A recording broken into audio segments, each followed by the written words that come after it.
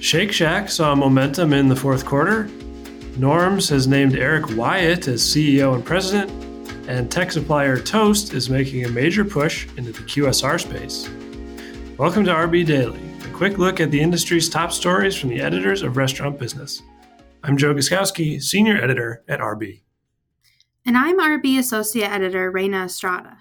After widening losses in 2022, Shake Shack saw momentum in the fourth quarter that is carried into January, with double-digit traffic increases, though that's lapping the impact of Omicron a year ago.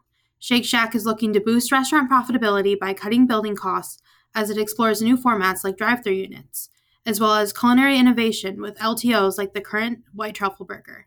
The chain is planning to introduce a new vegan option with mushrooms, farro, and quinoa positioned as an alternative to the highly processed meat-like plant-based patties. The 73-year-old Norm's Diner chain has named longtime industry veteran Eric Wyatt as CEO and president. His charge is to expand the retro brand, starting in its home turf of Southern California and then moving into other states. Wyatt joins Norm's after a 30-year career that included senior operational roles at Starbucks, Panera, and Yum Brands.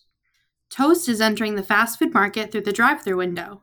The big tech supplier on Thursday said it has acquired Delphi Display Systems, a company that makes digital signage and software for QSR drive-thrus.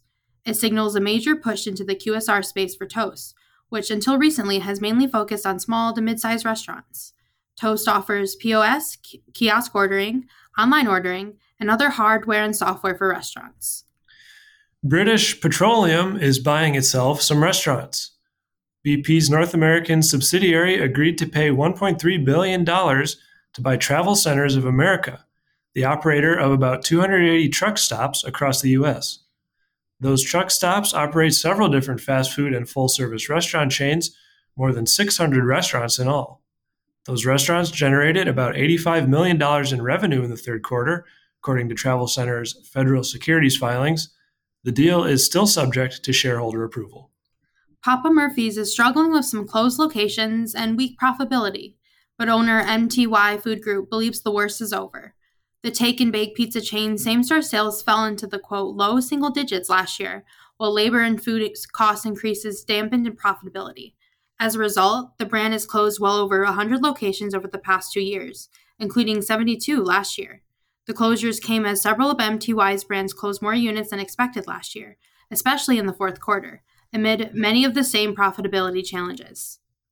Chipotle has agreed to conduct a talent management equity audit of its diversity and inclusion practices.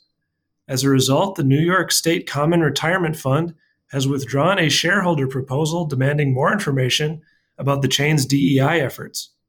The state's retirement fund, one of the largest in the U.S., has now turned its attention to Brinker International, where a shareholder proposal has been filed to push that company to disclose more about diversity and inclusion efforts. That should do it for today's edition of RB Daily. Tune in every weekday on Spotify, Apple Podcasts, or wherever you get your podcasts. I'm Reyna Estrada. And I'm Joe Guskowski. Have a great day.